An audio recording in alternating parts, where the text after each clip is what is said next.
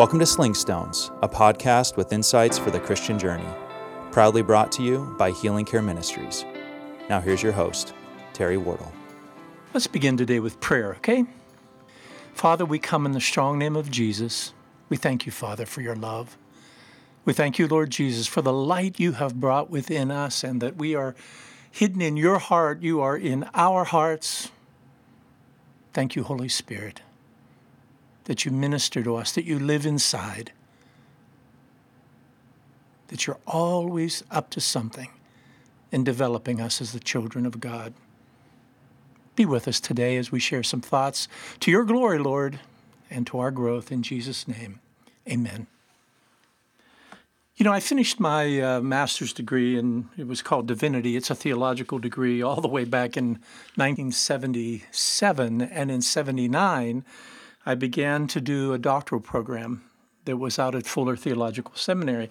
And a lot of my study was in a discipline at that time called church growth. It was that simple. It was about how to make churches grow, to help a church get new people, to see those people come to Christ, how to help them grow spiritually, and then how to get them involved, how to equip them to move forward. It was actually a lot of good information, and I actually earned my degree out there in 82. A large part of that was on things like how to learn to set objectives and goals, how to do planning and mobilizing, how to do demographic research to develop programs that really meet the needs of the people. Again, good and important stuff, but there was something categorically missing. As a matter of fact, I can remember once driving with one of the leaders of this movement. He had written several books, and I was beginning to have a little opportunity here and there to speak at some of those events. And we were driving in a car, and he said, "May I be honest with you?" Sure. He said, after all these years, I'm beginning to become a bit of a diagnostic. And I looked at him and I said, what are you talking about? He said, a lot of what we teach here, you could apply the same principle to starting a garage station, a filling station on the corner, and it would grow the same way because of these principles. He said, but there's something deeply missing. Well, he was right. And I think many people knew that what was missing was an understanding of how the flow of the kingdom is what determines what it is we do when we're serving the Lord. This program, which was rather academic, did not ask the critical question, what was the Holy Spirit up to? And how do we then take part in that? I was reading Numbers chapter 9, and there's a section that is quite moving about God and his leadership for the children of Israel. It begins in verse 15 and goes all the way down through 23. I'm only going to read a couple places, but it talks about the fact that the tabernacle, which was this tent where they would worship, would be covered by a cloud during the day, and that the cloud at night would look like a fire. And the verse says this, whenever the cloud lifted from above the tent, the Israelites would set out. Whenever the cloud settled, the Israelites encamped. At the Lord's command, the Israelites set out, and at his command, they encamped. Can you picture that? They're on this journey through the wilderness. They have this tabernacle that God designed very specifically where they could meet him and celebrate the festivals and make their sacrifices. And they could only put the tent pegs in the ground wherever that cloud rested. And if the cloud began to move, they had to hurry up and tear down that tabernacle and follow that cloud to the new place. Something really quite dynamic and also very, interpersonal there. In verse 23, it says this, whether the cloud stayed over the tabernacle for 2 days, or a month, or a year, the Israelites would remain in camp and not set out. But when it lifted, they would set out. At the Lord's command they encamped, And at the Lord's command, they set out. They obeyed the Lord's order. There's something very powerful about that for me. It's about the difference between living the Christian life in our strength or living the Christian life in the strength of the Lord. And this whole principle was modeled by Jesus, wasn't it? We've talked about this before, and I think we can come back to it over and over again. Particularly in the Gospel of John, we see the recording of Jesus saying things, I only do the things I see the Father doing. I say what the Father tells me to say. I go where the Father tells me to go. Jesus wasn't up to anything. He didn't go just anywhere. He didn't say just whatever he wanted. But he was being led by the Lord. And you do know that, again, later in Gospel of John 14, 15, 16, Jesus talks about the Holy Spirit and tells the disciples that he will be there for them and that it's good that he goes away. We've talked about some of these things before, but I think it's important that we come back to it over and over again,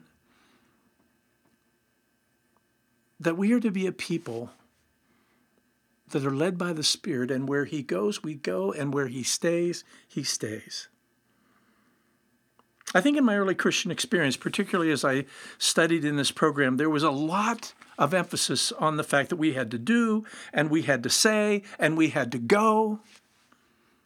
But we seem to leave out this one very important piece, and that is the leading of the Lord.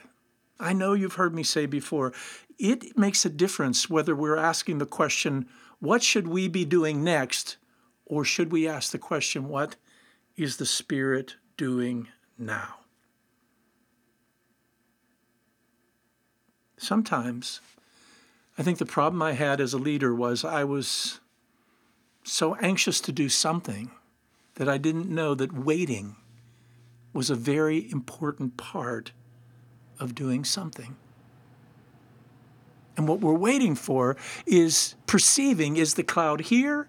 Is it settled on what we are doing? Or is the cloud moving us to a new place? I think if you looked at the history of the church, you would find that there were times that congregations were right in the middle of the cloud, and there was growth, and there was excitement, and there was worship, and there was praise. And then the cloud may have lifted and moved on, but they didn't move on with it. They were so comfortable where they were. They wanted things to be just as they were.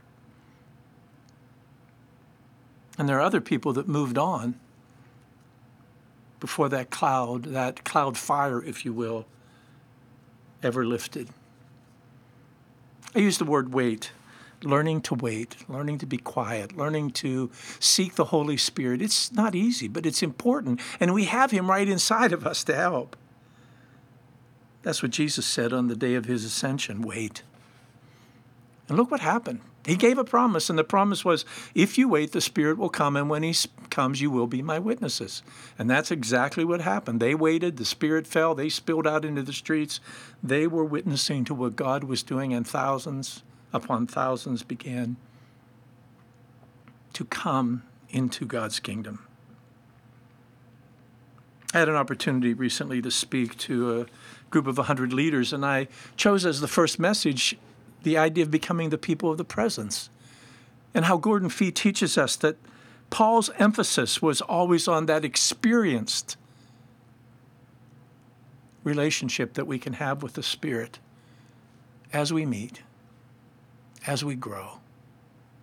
He even suggests that in some cases, if Paul came back, he'd ask the question, what happened?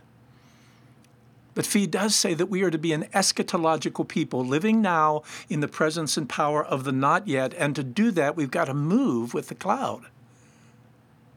Settle in where he settles, move where he moves.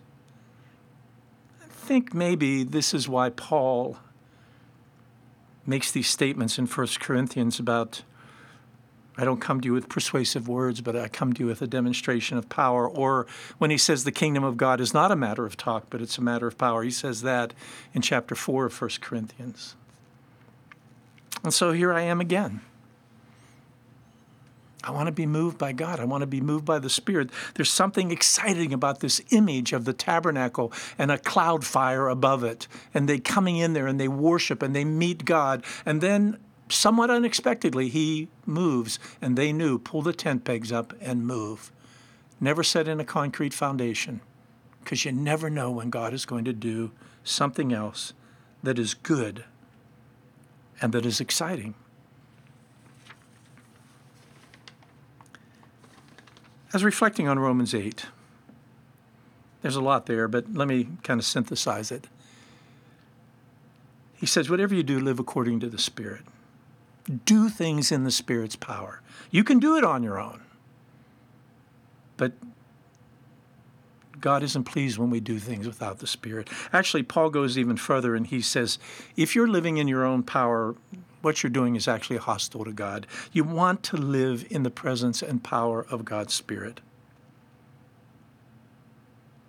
He says this,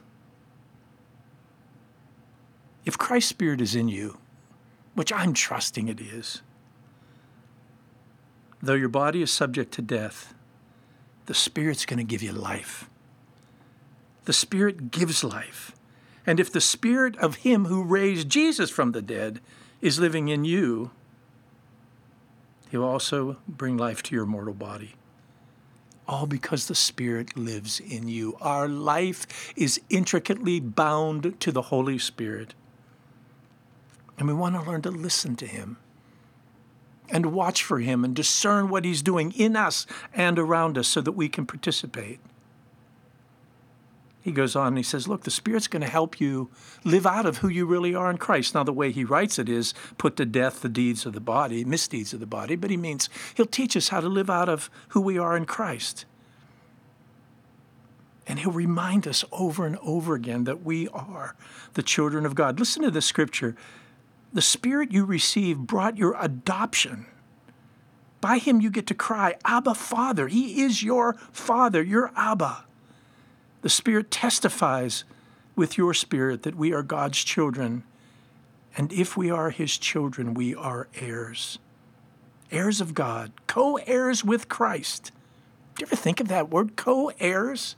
It's like a family that has 3 brothers or 3 sisters, and the parents are now going to give them an inheritance, and they all get an equal part. And here we are, we're co-heirs with Christ. And every bit of this is linked to this idea of the Holy Spirit living inside of us. Now, why am I going here? Because I think a time like this is a time when we can grow weary, and we can get anxious about what's the next thing we need to be doing, and how do we begin to move beyond what we're presently experiencing? And all those are great questions, but we've got to remember that it doesn't simply happen because we've now understood how to set objectives and to set goals and make plans.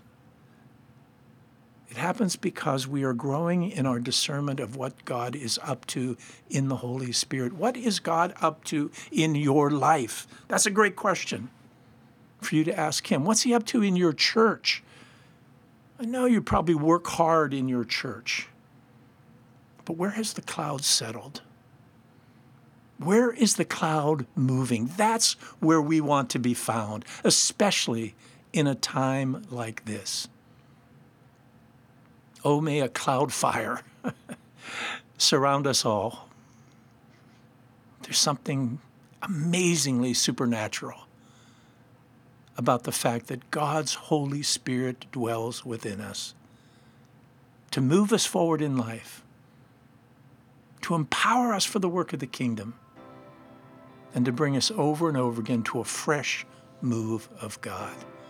Let's do it together. Let's seek the Spirit.